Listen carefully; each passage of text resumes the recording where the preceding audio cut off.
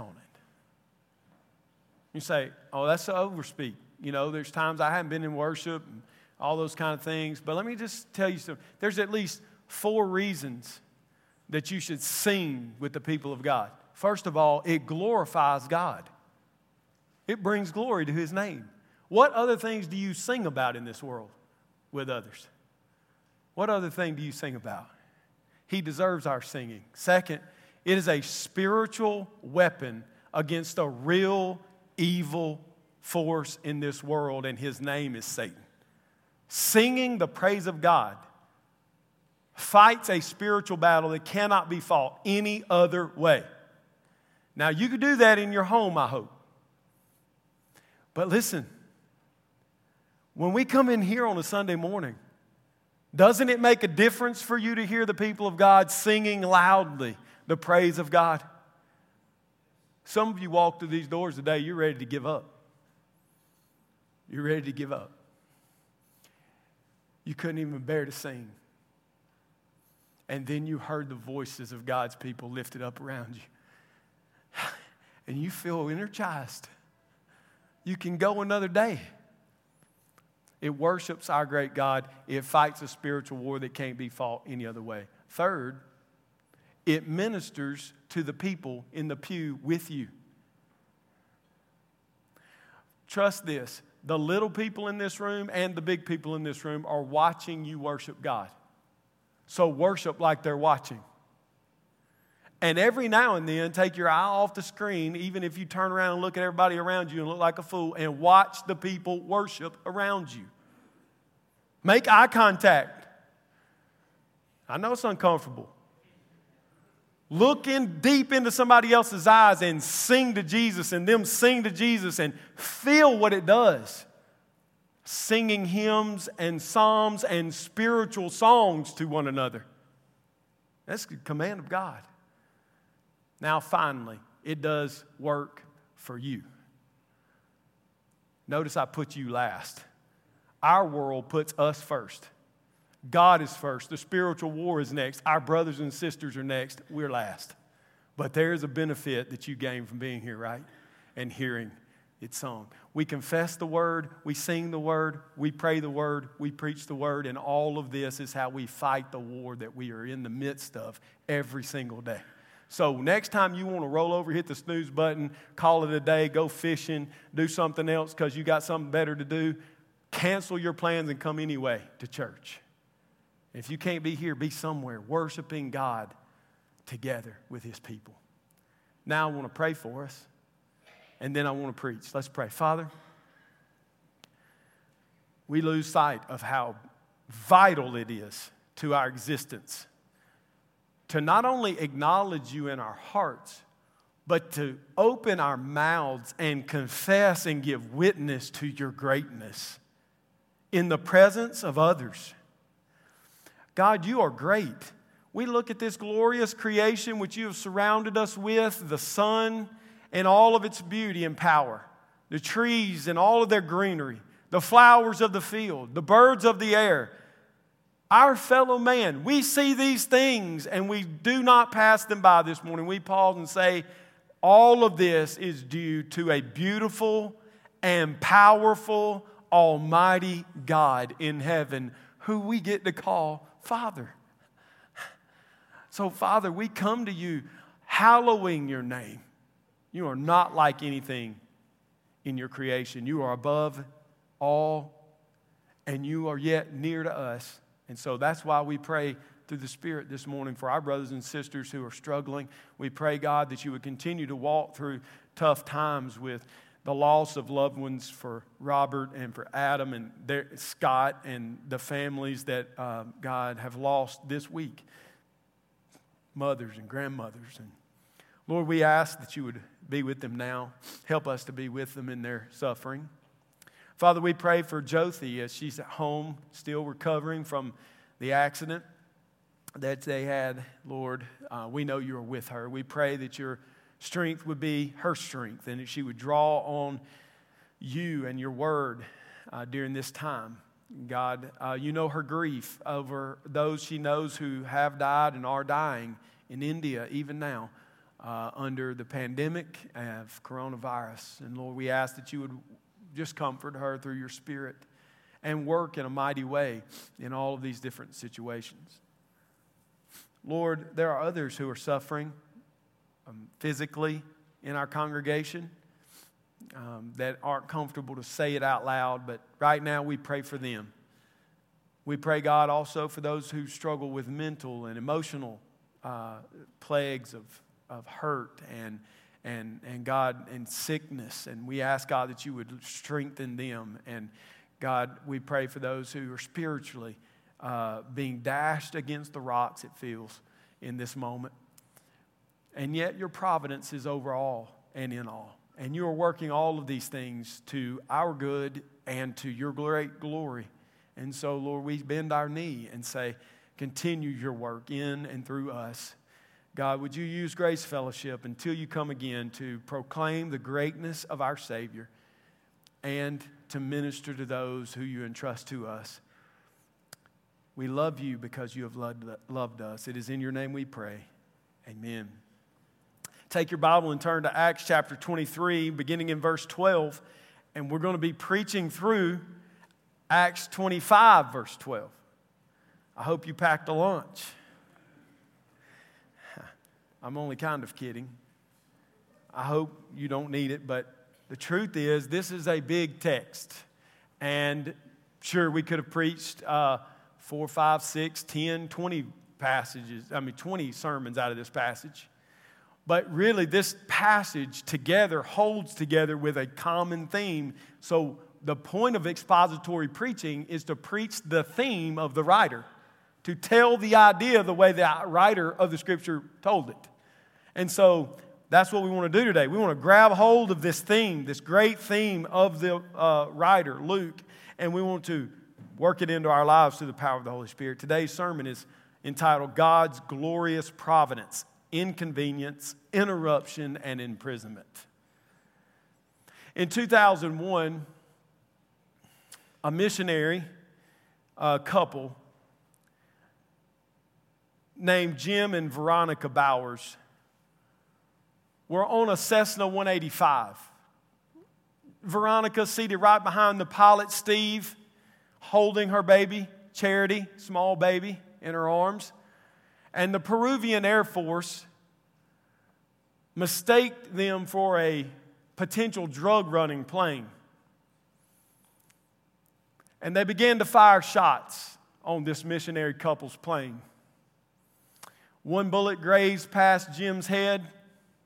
Another bullet went through the seat, through Veronica, into Charity, and lodged in her small body, killing both of them.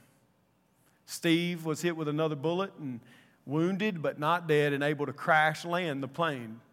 By God's providence, Jim and their 6-year-old son and the pilot, Steve, survived. But Veronica and Charity were taken. 4 weeks later, at a memorial service, Jim stood up. What would a man say at this moment? I mean, he'd given his life to the mission of the gospel in a foreign country, to people not like him, taking the gospel to the jungles. And now his reward, it felt in the moment, was a dead wife and a dead child. Many people spoke that day, none as powerfully as Jim, obviously. Elizabeth Elliot spoke. Steve Saint came and spoke. But then Jim rose to the pulpit.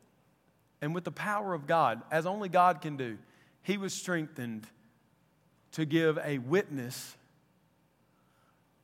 to the providence of God in God choosing to take his wife and his child from this earth to their heavenly existence. 4 weeks after his wife is dead, his child is dead, and now he's got to raise a 6-year-old boy. And all of this, not because they went on some fanciful vacation, and that would be bad, right? Not because of disease, that would be awful. But as the world would call it, a tragic accident occurred. But as he would say, an act of sovereign providence took place. And the Lord chose to take one and leave another. This sermon covers a lot of text, but the theme of the sermon really rests in the providence of God. And I want to make certain that that main idea of this text comes forward loud and clear to everyone. In this great text, we will read of the events of Paul's life that cover a little over 2 years of his life, and he spends most of this time waiting to receive a verdict on a bogus charge under house arrest. If he's not under house arrest in one location, he's being moved to another location. He's never free in this text. God has seen fit to place the world's greatest evangelist missionary under restraint of human authorities rather than him freely moving about the whole world planting churches. Isn't it perplexing to think about this? I mean, when we look at a text like this, it's perplexing, isn't it? Is this how you would do it? Is this how I would do it? Surely this is a mistake. Surely it's the work of Satan to slow the cause of Christ. My prayer is that by the end of today, we don't think either of those things, but rather we accept that God's providence is not like our thoughts, and His ways are not like our ways. Today we want to see that God's glorious providence is at work in and through all of life's inconvenience, interruption, and imprisonment. So let's define the term first of all. Let's admit something right off the gate, right off the bat, right? Right out of the gate. I'll get my words right in a minute. Let's admit something. The word providence is not in the original text of the Bible. In the original languages, the word is not there. The theological truth is unmistakable. The word is not in the text. Don't let that bother you. The word Trinity is not in the Bible either. And yet, unmistakably, the fact of the Trinity is resoundingly true from the text. So often theologians use words to explain an idea that is so pervasive it's hard to put into a word. Providence is this kind of word. John Piper says this: the word providence is striking. It comes from the word provide, which has two parts. Pro in the Latin meaning forward or on behalf of, and vide in the Latin to see.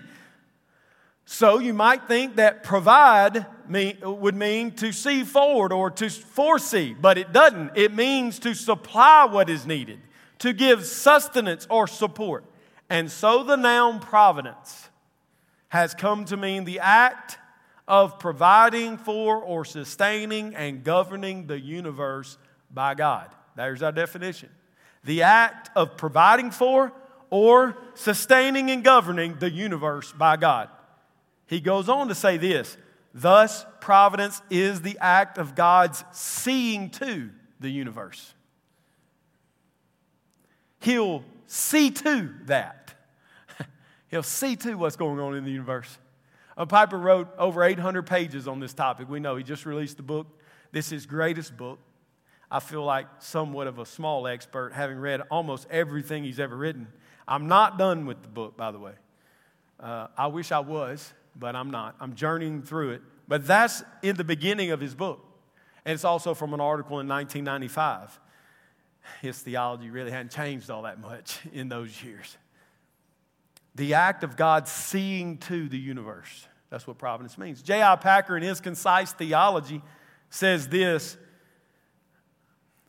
quoting the verse, Proverbs, we're familiar with 16:33.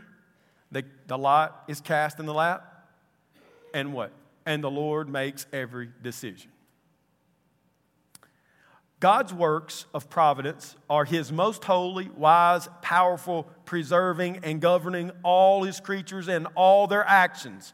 This comes from the Westminster Shorter Catechism, question 11. If creation was a unique exercise of divine energy causing the world to be, providence is a continued exercise of that same energy whereby the Creator, according to His own will, keeps all creatures in being, involves Himself in all events, directs all things to their appointed end. The model is of purposive, personal management with total hands-on control. God is completely in charge of His world. His hand may be hidden, but His rule is absolute. Some have restricted God's providence to foreknowledge without control, or upholding without intervention, or general oversight without concerning for details, but the testimony to providence as formulated above is overwhelming. These are some of the Bible statements about God. God providentially controls the universe at large, over the physical world, over the brute creation, over the affairs of nations, over man's birth and lot in life, over the outward successes and failures of men's lives, over things seemingly accidental or insignificant, in the protection of the righteous, in supplying the wants of God's people, in giving answers to prayer, in the exposure and punishment of the wicked. This is what he says, J.I. Packer, about providence. And I agree. And there are, I don't know, he quotes 50 passages. 50. That's just off probably the top of J.I. Packer's brain as he's writing. In other words, this isn't some obscure thing that we're talking about today. This is the Bible, really. Clear thinking about God's involvement in the world process and in the acts of rational creatures requires complementary sets of statements. This is what Packer says. Thus, a person takes action, or an event is triggered by natural causes, or Satan shows his hand, yet God overrules. This is the message of the book of Esther, where God's name nowhere appears. Again, things that are done contravene God's will of command, yet they fulfill His will of events. Again, humans mean what they do for evil, yet God, who overrules, uses their actions for good. Again, humans under God's overruling sin, yet God is not the author of sin. Rather, He is its judge. The nature of God's concurrent or confluent involvement in all that occurs in His world, as without violating the nature of things, the ongoing causal processes, or human free agency, He makes His will of events come to pass. It's mystery to us. But the consistent biblical teaching about God's involvement is as stated above. Of the evils that infect God's world, moral and spiritual perversity, waste of good, physical disorder, disruption of a spoiled cosmos, it can summarily be said, God permits evil, He punishes evil, He brings good out of evil, He uses evil to test and discipline those He loves, and one day He will redeem His people from the power and presence of evil altogether. The doctrine of providence teaches Christians that they are never in the grip of blind forces. Fortune, fate, luck. All that happens to them is divinely planned. And each event comes as a new summon to trust, obey, and rejoice, knowing that all is for one's spiritual and eternal good. I hope this helps us understand what we're talking about today, what we mean when we use a term like providence. I had a conversation with my son not long ago. We were driving together and discussing providence. I don't know, over the last 3 years, Noah and I have talked about providence hundreds of times. I mean, maybe thousands, I don't know. He's really struggled with it, because he feels like the world is fatalistic. It's always been his struggle. But this time we're riding along and he says to me, Dad, the big difference between fatalism and providence is relationship. I almost wrecked the truck. It would have been providential.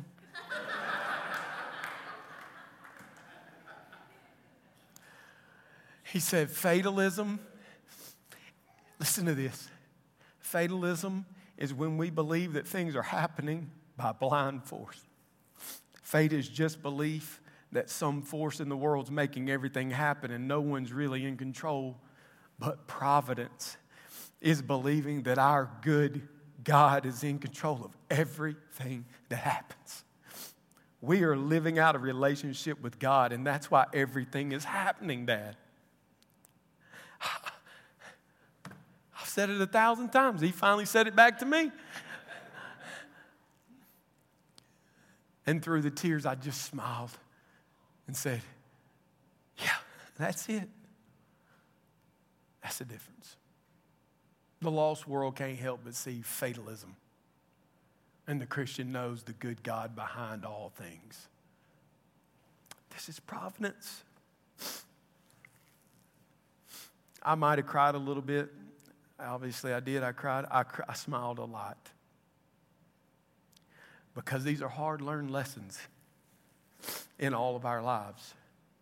You see, if I truly believe in providence, then it changes everything about my life. But too often in daily routine, I'm not functioning in the belief of this great doctrine like it's true. Now, let me give you an example. I gave you a positive example. Let me give you a negative one. This past Tuesday, I was in my office studying. I was planning on meeting Ryan Limbaugh. He had texted me and said, let's meet for lunch. So I was going to do that at 11 o'clock down in Anniston because I need to be back for sermon collaboration at 12:30. And if Ryan and I get together, an hour is not long enough, you know. And so I'm working along, and I leave just in time to get there to where we were going to meet. I had to get back to church, you know. I had that on my mind. I left the office, and I'm driving along, just barely have gotten out of the parking lot. My phone rings. It's Amy. Amy had been providentially, notice the word, providentially hindered from getting our girls from field day at school. There was nobody else to get them, so she said, I need you to get them. When? 11 o'clock. I've got plans. So yeah, sure, I can do that. I put the phone down. I was praying, talking to myself probably. And I was saying things like, you know, I'm going to be late. I got to get to meet Ryan. Why can't we think ahead? Like, what do we do? I'm fussing. I get to the school in a great attitude and mental state and spiritual position before the Lord, as you can imagine. I rush in. I've called Ryan. It'll be 11:15. I'm rushing to the school, picking up the girls, rushing to drop them off at the house. All the time I had the girls in my truck. These children entrusted to me, right? I had them in my truck. And I was not in a good mood. They knew I wasn't in a good mood because I was talking out loud about how I was going to be late to my meeting. Why did it take so long for them to get out to the truck? I needed to leave. I was telling them all these things, basically going, all of this is going to slow me down. I was preparing them for rolling up to the house and kicking them out the door while I keep rolling.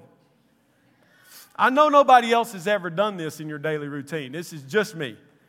But see, I was on to my plan and what I needed to do, and I was in such a rush. It was not my greatest dad moment.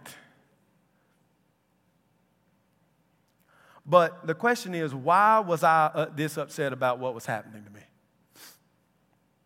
Amy hadn't done anything wrong. My kids hadn't done anything wrong. I hadn't done anything wrong. But this is where we were. The fact is that this small interruption spiraled me into sin because not God caused me to sin, but because of the passions that are inside of me. And I began to sin. I was not in that moment living out what I say I believe about God ruling every event of life, small and big. I was not living out the relationship with God that I didn't confess by my actions that my Father had a plan that was greater than my plan and different from my plan. And so now I was on His plan. I had eternal beings in the truck with me, and I'm fussing about being 15 minutes behind the schedule that's so important. And I just screwed down tight on them about how late they were. Instead of using the moment to say, maybe God wanted my girls in my car so I could cheer them, so I could encourage them, so I could show them how to trust God in interruption.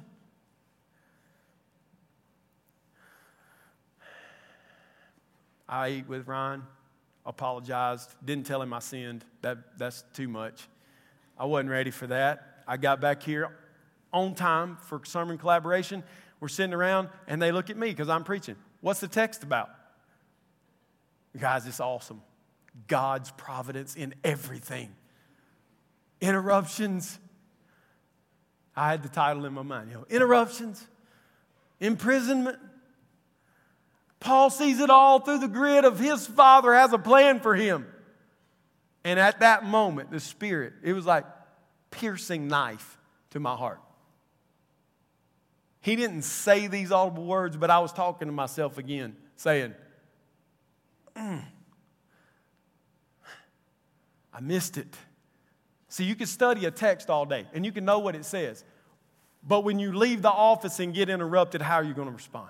What do you really believe about the providence of God? What do I really believe? Does this type of thing happen to you? Are you regularly struggling to live your life under the happy submission to God's providence over every detail of your day? Happy submission. You don't like that word, do you? Or we like to submit with our teeth clenched. God did this again. I cannot believe, We don't like to say, another opportunity. I got to go get the girls. There's somebody in that line. There's somebody at that door that I need to speak kindly to. They might be having a terrible day. My presence, my smile might be lifting them up. My children are coming into my car. I get an opportunity to talk with them and love them and care for their souls. I get to serve my wife with joy and happiness. I get to show up 15 minutes. Ryan was praying or something, reading the Bible. He's a godly person. He wasn't wasting that time, right? You're not. Some of you don't want to crack a smile right now because it's like he's meddling now. Get back out. Get out of there. It's a bother, isn't it? It's hard to believe it in the depths of our heart in a daily way. I think there are a couple truths in our text that are going to help us with this. With joyful lives under God's glorious providence. So I want us to look at the passage together. First of all, we need to see that God's glorious providence drips from the page of these stories in Acts. So we're right here in Acts chapter 23. In verse 11, it says that Jesus came to Paul, who was already under arrest in the barracks. And this is what Jesus said to him. Take courage, for as you have testified to the facts about me in Jerusalem, so you must testify also in Rome. So Jesus tells him this. And then in verse 12 of the text, we begin to see the story unfold of how he would get to Rome. And it's not at all how he must have thought he would get there. You see, this first story that comes to us in 23:12 through verse 22 tells us about a plot to take Paul's life. So there's these Jews, they're gathered together, the Sanhedrin, the council, the leaders, and there's a group inside of that known as the Zealots. And they believe in bringing the Messiah by overthrowing Rome. They're going to start the overthrow of Rome, and the Messiah is going to come in and rescue them. Famous zealots in the Bible, Simon the Zealot, a disciple of Jesus. Another one, Judas Iscariot. You ever wondered, why did Judas get the idea to kill Jesus? Well, because he wasn't the Messiah that the zealots believed would come. He wasn't the Messiah that they had expected. So he needed to be removed so that no one would follow him, so that they could move the plot along, overthrow the human government. So these guys are meeting and they're plotting, and this is what 40 of them do in the text. They take a vow, an oath, to not eat or drink until Paul is dead. And they say, hey, here's what you do. Have Paul brought down again for a trial, and when he comes down, we'll kill him. We'll murder him. But we're confronted face to face with the sovereignty of God in verse 16. Now, the son of Paul's sister, we've never heard of Paul's family. This is right here. Now, the son of Paul's sister heard of their ambush. You think he accidentally heard? Did he just happen, this young boy, to be standing around when 40 men are planning to kill his uncle? No. God placed this boy right there. He heard it with his own ears. What does he do? He goes to his uncle Paul. And he says, they're planning to kill you. Paul calls the centurion and says, take this boy to the ruler. Let him talk. He goes and shares his story. He goes and shares his story with Lysias. And Lysias, hearing this, begins to act. Begins to be used by God to protect Paul. So in verses 23 through 35, we see what happens. With this information, Lysias says to the young man, don't tell anyone about these things. And then he calls 2 of his centurions to him. He calls 2 centurions to him and he says, you need to get 200 soldiers ready, 200 spearmen ready, and 70 cavalry members. And provide an animal, a beast of burden for Paul. We're going to take him to Felix. Do you see what God's done here? God, through his providence, used a young boy. How do I know he's young? Because Lysias takes him by the hand. You don't do that with like a 22-year-old. That's weird. You do that with a young boy. God uses a young boy hearing a conversation being had about his uncle. The young boy then takes it to Paul. Paul sends him to Lysias. Lysias hears and believes this young boy. And now, the whole empire of Rome is working under God's providence to protect and preserve Paul's life. 470 out of 600 soldiers in Jerusalem are sent as personal protectors of the Apostle Paul. God is providentially carrying out what he promised Paul would happen in verse 11 of chapter 23, but he's not doing it how Paul might have thought he would. There's no way Paul could have ever thought. Can you imagine Paul sitting on this horse? He's under house arrest, and there's 470 soldiers around him. So God used a small boy. God used the mightiest army in the world, all to carry out his will. That's what our text says. In 24, 1 through 21, Tertullus is brought to give his speech before Felix and to explain the charges against the apostle. He makes several accusations. First of all, he says Paul stirs up insurrection in Jerusalem. Second, he teaches about this sect of the Nazarenes, the only place in the Bible that Christianity is called the sect of the Nazarenes. Probably because nothing good comes out of Nazareth. Right?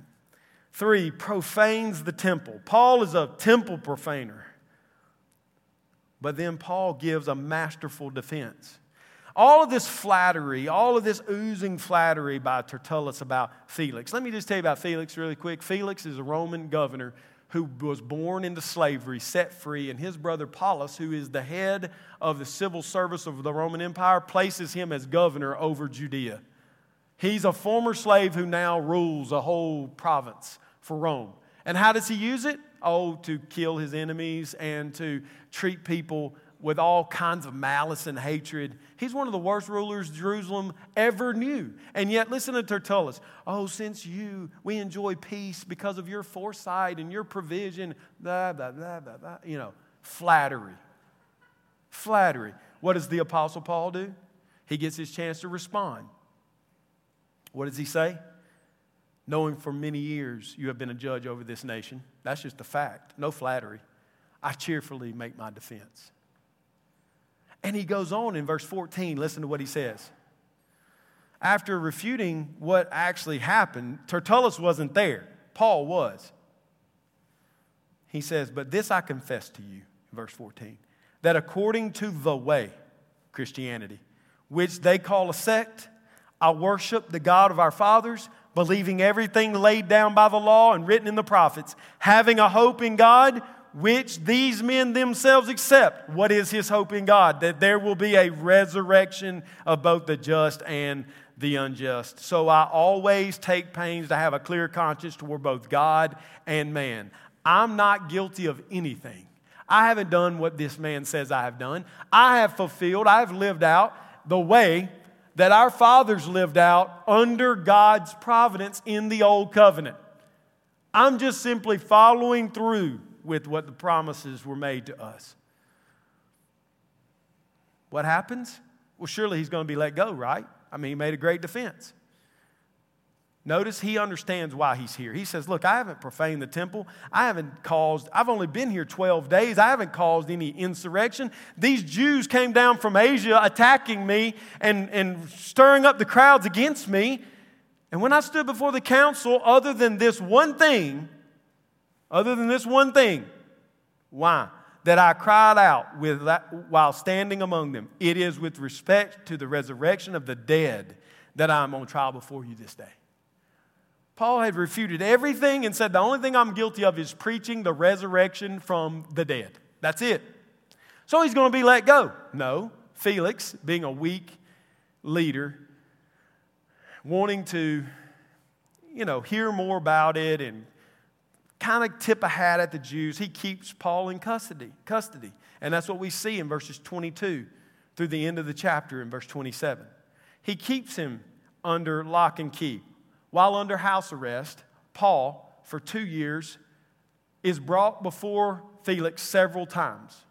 What did Paul do while he was there with Felix? Well, he spoke to Felix and Drusilla, who was a Jew, on her second or maybe third marriage, by the way.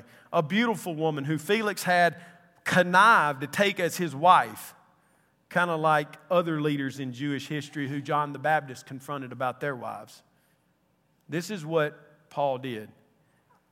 Paul was brought before Felix and Drusilla and heard him speak about faith in Christ Jesus. What was Paul doing under house arrest? The same thing he was doing in the world, preaching the gospel of Jesus Christ. And as he reasoned about righteousness, self-control, and the coming judgment. Interesting topics, right? Here this adulterous, murderous governor is with his adulterous wife. And what does Paul choose to talk about? Christ Jesus and self-control and the coming judgment and the righteousness of God. Paul didn't compromise anything. He stood for what he believed. That's part of what he was doing for 2 years under house arrest. He was speaking the truth. He was preaching the gospel. But he was doing something else under the providence of God. Him and Luke were receiving visitors and sending letters. And they were doing one huge, important task. They were gathering the information needed to write the gospel according to Luke and Acts, which we hold in our hands today. You have to ask yourself, if Paul is bouncing from one city to the next city to the next city, planting churches in these 2 years, you just have to ask, would Luke have ever been written? Would Acts have ever been written? We don't know, right? But under the providence of God, he got to set aside for a purpose. He saw it as the providence of God. God had brought a boy to warn of a plot to kill him, had delivered him with 470 soldiers, placed him in house arrest, let him preach the gospel and righteousness and self-control and judgment for 2 years and collect all that was needed to write this powerful book we now hold in our hands. Rather than sitting around crying about what he couldn't do, Paul was busy about doing what God had called him to do. Well, we see this and we're left to think about it.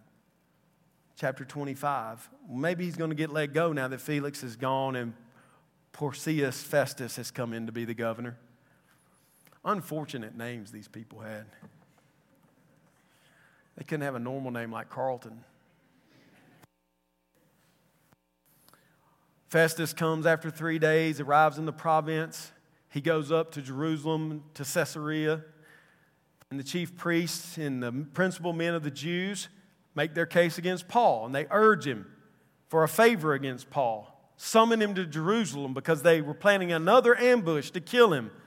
Festus replied that Paul was in Caesarea, some 60 miles away. And he himself intended to go there shortly. So he took the men of authority with him instead. And after some days, he sat in the place of judgment in the tribunal, and he begins to hear from Paul.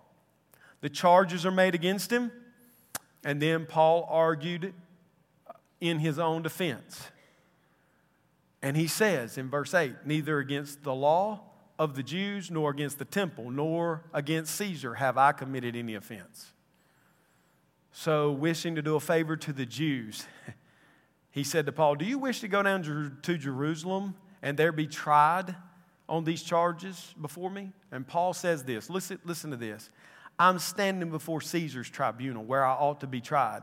To the Jews I've done no wrong, as you yourself know very well. If then I am a wrongdoer and have committed anything for which I deserve to die, listen to this, I do not seek to escape death.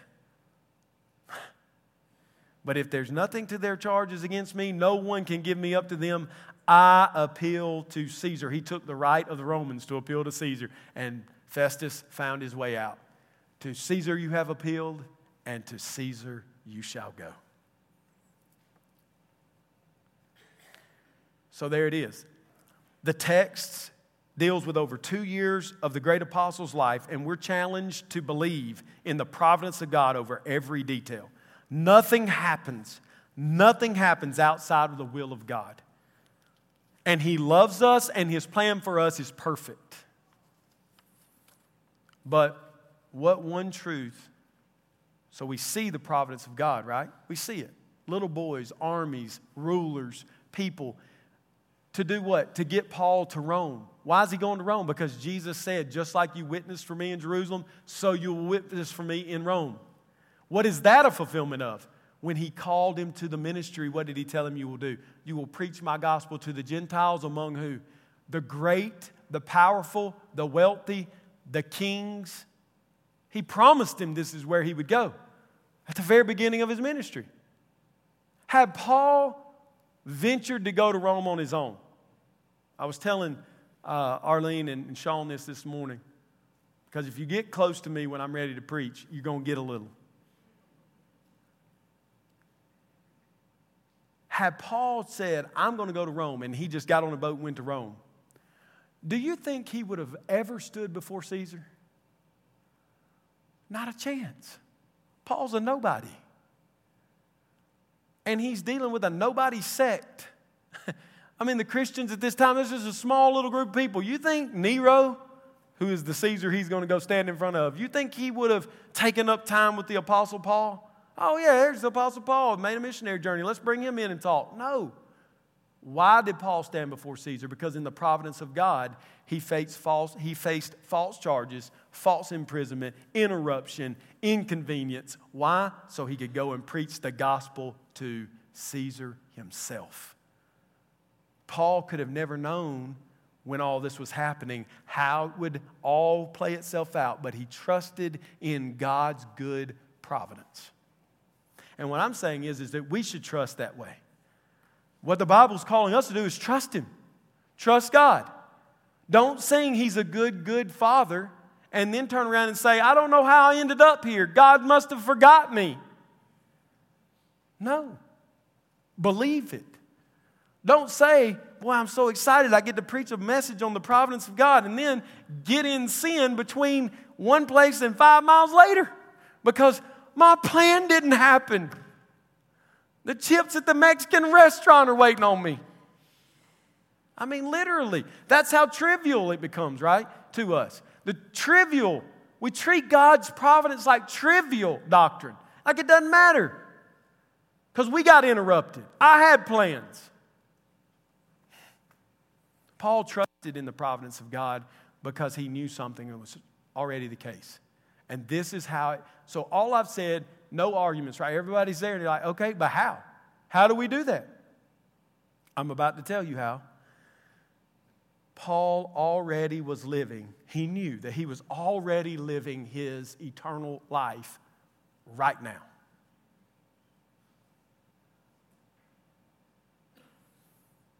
You will never trust the providence of your Father until you realize He has already made you of the new creation.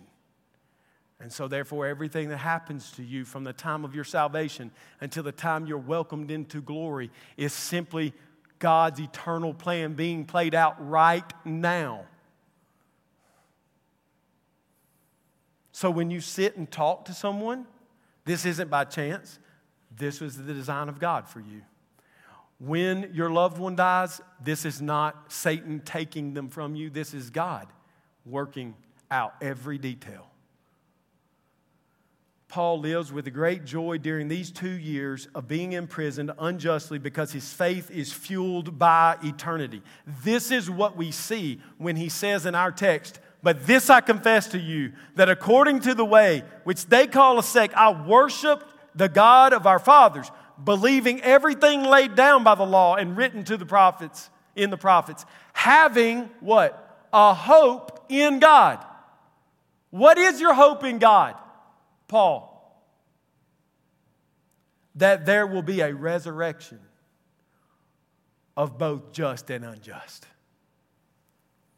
Why are you standing in front of these leaders today, Paul? Because I stood and proclaimed and witnessed in front of them that there is a resurrection from the dead. Paul understood that eternity doesn't start in the future. It started the moment he was saved. Jesus providentially teaches us this in his own ministry. So now I'm going to show you a theological thing, and I'm going to pull it forward in all of Paul's writings, and I hope send you out of here fired up to wash the dishes this afternoon. Fired up to change a diaper. Fired up to have a conversation with the person that God sat you by at the doctor's office. Fired up to get a bad diagnosis knowing that he has a reason for it. Everything under his reign matters. Listen to this. Jesus providentially waited 4 days when he received news of his dear friend Lazarus being sick and dying. He just waited. Is that how you respond? Oh, so-and-so is going to die. Okay. Thank you for the news. Now back to the campfire. After he had waited, he then tells his men, we're going to go to Bethany and see Lazarus. But Lord, the Jews want to kill you. Well, he's fallen asleep. Well, if he's asleep, he'll get better. Well, no. I mean, he's dead. And I'm glad for your sake. Listen to what Jesus says. I'm glad for your sake that we were not there. So that you could see the glory of God. So Thomas says, well, if he's going to go, then we're all going to go. Let's go. And they get up and they go to Bethany. They walk there. And when they show up, Jesus is greeted by Martha. It's interesting how these characters play themselves out throughout the whole story. Mary, it says, is sitting in the house grieving over her brother, and Martha hears Jesus coming and gets up and runs to him. This is the same Mary and Martha we've been dealing with all along, right? Mary's just grieving. She's waiting. Martha's busy as a bee. She runs out there to speak to the Lord. And this is what she says when she greets him. If you had been here, my brother would not have died. Is that faith? Is that faith? Answer the question. Yes. Yeah. You could have saved him. She believed that Jesus could save him from death. What she wasn't yet aware of was Jesus would deliver him from death. She wasn't quite clear on the resurrection yet. And Jesus intended to teach her, not just her, but all of them. Jesus says to her, we know this is what Jesus is after because he says, your brother will rise again. Martha says, I know he will rise again in the resurrection on the last day.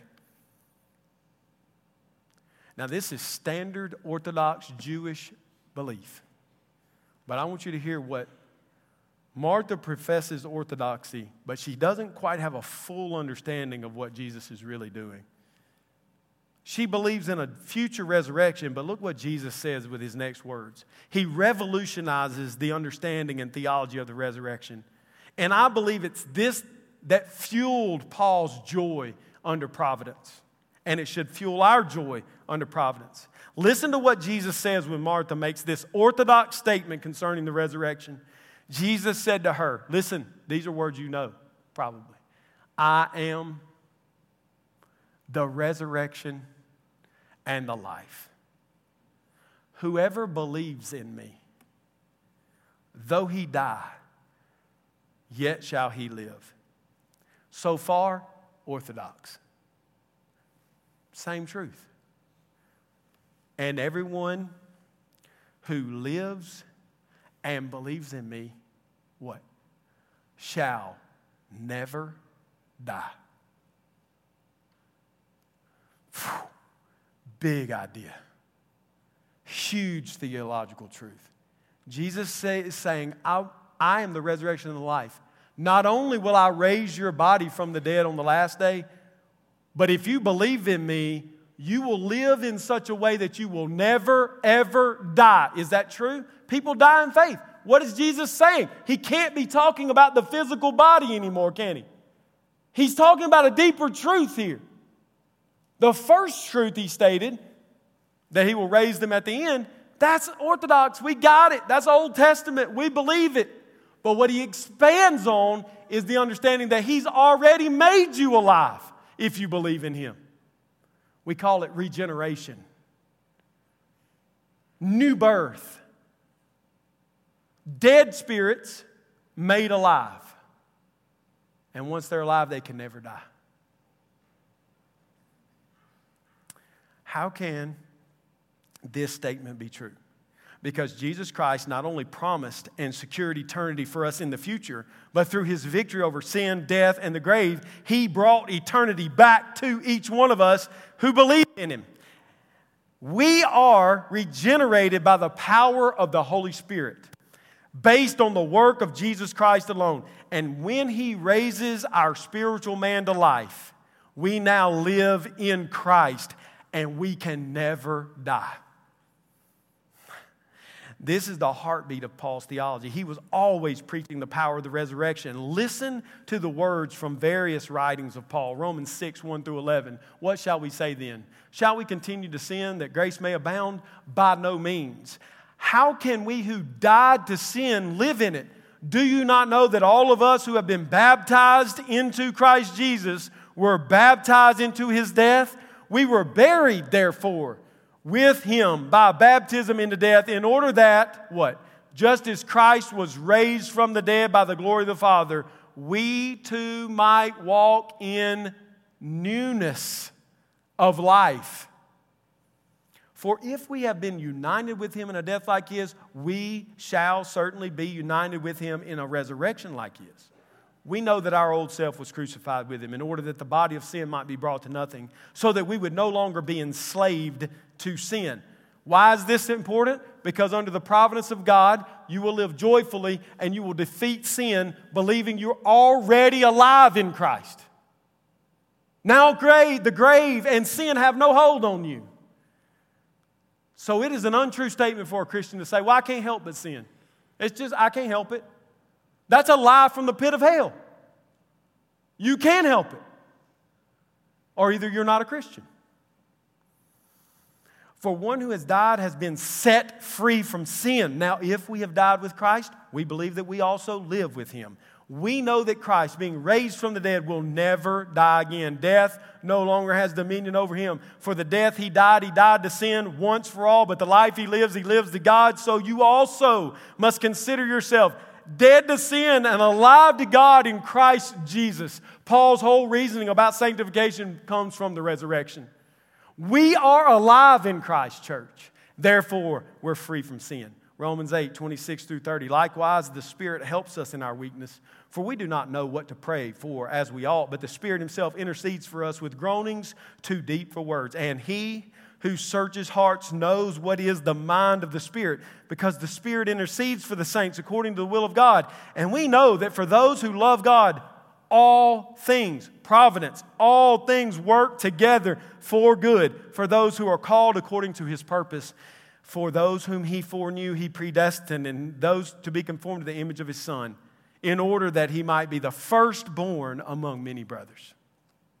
And those whom He predestined, He called, and those whom He called, He also justified, and those whom He justified, He also glorified.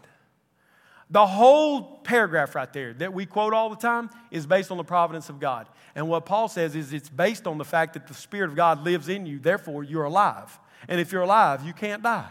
And so everything that's happening to you is bringing you into His presence. Everything is making you more like Him. He's reasoning from the resurrection. 2 Corinthians 4, 7 through 18, and 5, 1 through 21. Listen to these words. But we have this treasure in jars of clay, to show that the surpassing power belongs to God and not us. We are afflicted in every way, but not crushed. Perplexed, but not driven to despair. Persecuted, but not forsaken. Struck down, but not destroyed. Always carrying in the body the death of Jesus, so that the life of Jesus may be manifested in our body. For we who live are always being given over to death for Jesus' sake, so that the life of Jesus may be manifest in our mortal flesh. So death is at work in us, but life in you. Since we have the same spirit of faith, according to what has been written, I believed, and so I spoke. We also believe, and we also speak, knowing that He who raised the Lord Jesus will raise us also with Jesus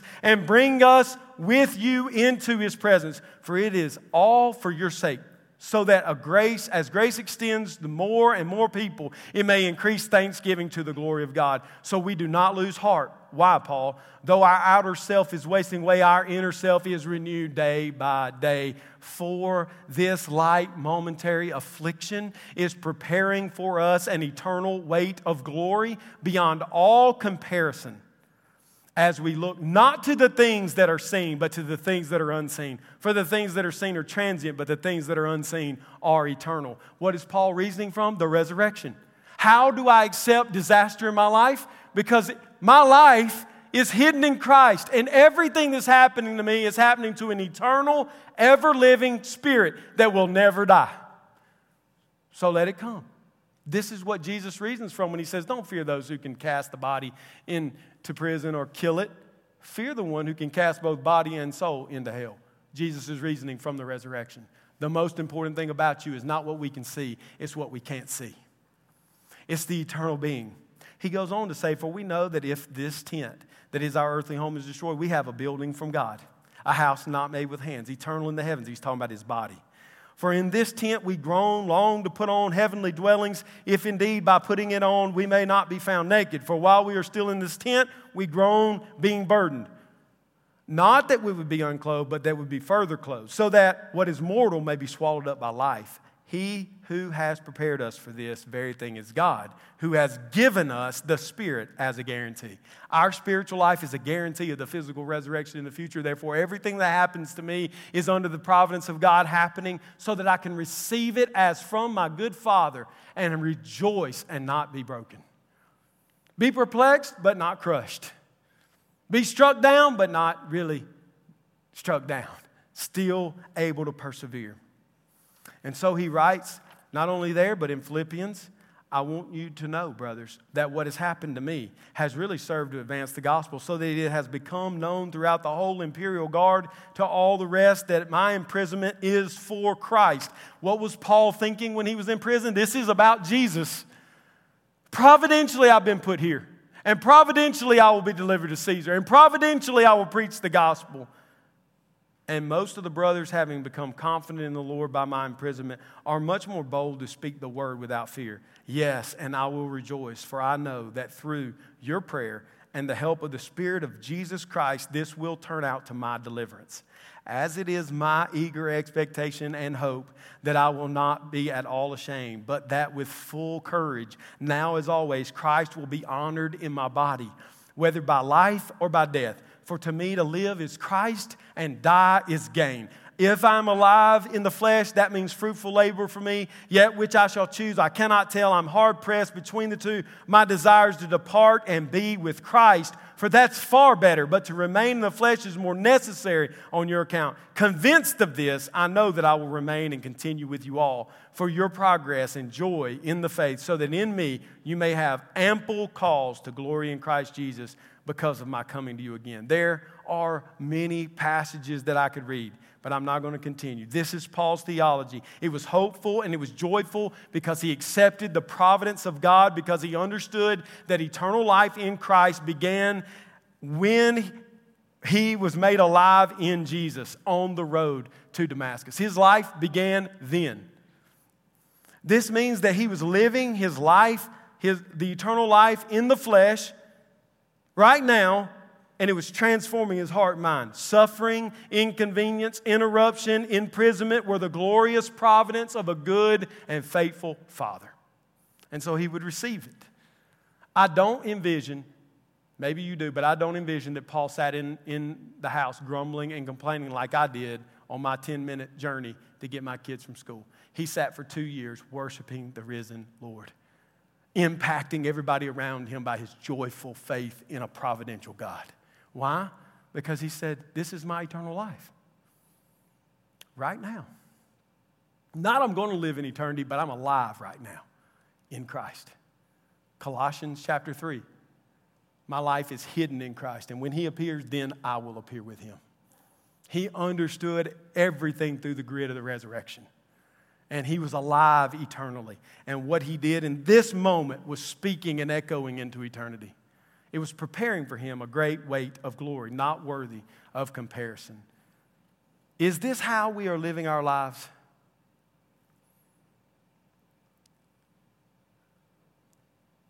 You and I will never accept the providence of God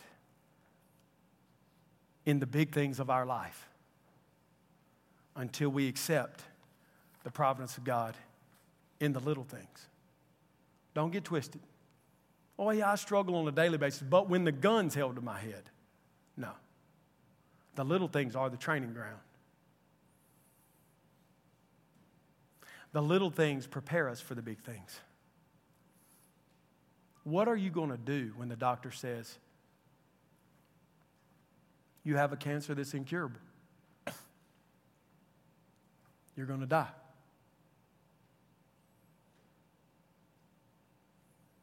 Will you accept it as a good gift from your Father? Because cancer can't kill you. You live a new life.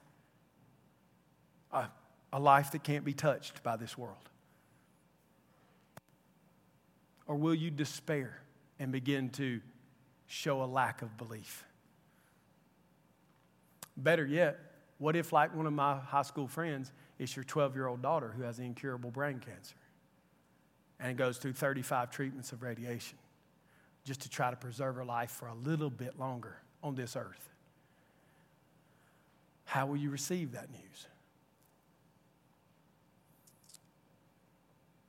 Paul is in prison for 2 years on false charges by the providence of God. It's not an accident. The Lord is using him in this life for his glory. Everything that Paul can see happening has 10,000 things that he cannot see happening behind the things he can see. And he believes in the things he can't see more than the things he can see. And the same is true for us, Grace Fellowship. We live by faith in the Son of God. We cannot see all that our God and good Father is doing for us. He is doing 10,000 things, as Piper says, for every one thing we can see. And that's an understatement, not an overstatement. everything that's happening to us is laying up a great weight of glory not worthy to be compared to these momentary light afflictions which are preparing the great weight of glory for us. And so this is why my favorite hymn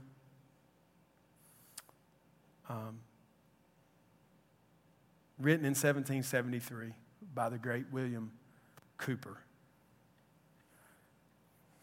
Six verses. God moves in a mysterious way, his wonders to perform. He plants his footsteps in the sea and rides upon the storm. Deep and unfathomable minds of never-failing skill, he treasures up his bright design and works his sovereign providential will. Ye fearful saints, fresh courage take. The clouds you so much dread are big with mercy and shall break in blessings on your head. Do you believe this? This is what I just read to you from the Apostle Paul. If you know about William Cowper, he spent years with great depression, most days unable to leave his living room. He would stare and watch the people of God go to church, and he could not get up and go because he was so weighed down. And yet he said, that dark cloud is ready to burst with blessings over my head. Judge, listen, this is where some of you are right now, and this is a warning from Cowper, who's with the Lord now. Because you're judging God by your sense. You're saying, this doesn't make sense to me. This is not my God. My God doesn't do these kind of things. Well, I got news for you. I don't mean to be mean. It doesn't matter what your God does. The only true God is the one of this Bible. Judge not the Lord with feeble sense, but trust him for his grace. Behind a frowning providence, he hides a smiling face. That's the God of the Bible. This is the one we sit in awe of. And it's the one that when I leave my office to go get my appointment on and get interrupted, I need to say, oh God, you have put me right where I am. This is not a mistake. How will you use me? This is the God who, as you are at home caring for little children and you don't think anybody in the world knows or cares, you carry on because you say, I have a sovereign, providential God who cares about every detail of this day. This is how you handle the little skirmishes in your marriage and the death sentence of cancer. This is how we handle it all. How? Believing that our new resurrected life has already started. Knowing that that God who gave us life will carry us throughout eternity. And everything he does is good and right and will work for his glory. Even when the thing I'm in right now doesn't feel good, it will in the end be for my good. Amen? Amen. Let's pray. Father, these are deep things. When we try to understand your ways, we are left mouths agape, saying, this is not how we would do it. But Lord, help us not to judge you by feeble, ignorant sense. Help us to look deeply into the mysteries of our faith. And where we don't have an answer, let your word speak and every man be silent. I pray that at Grace Fellowship, we would joyfully live our life before you. And that's impossible unless we know you are giving us our life, you have given us our life, and you will sustain our life under your providence.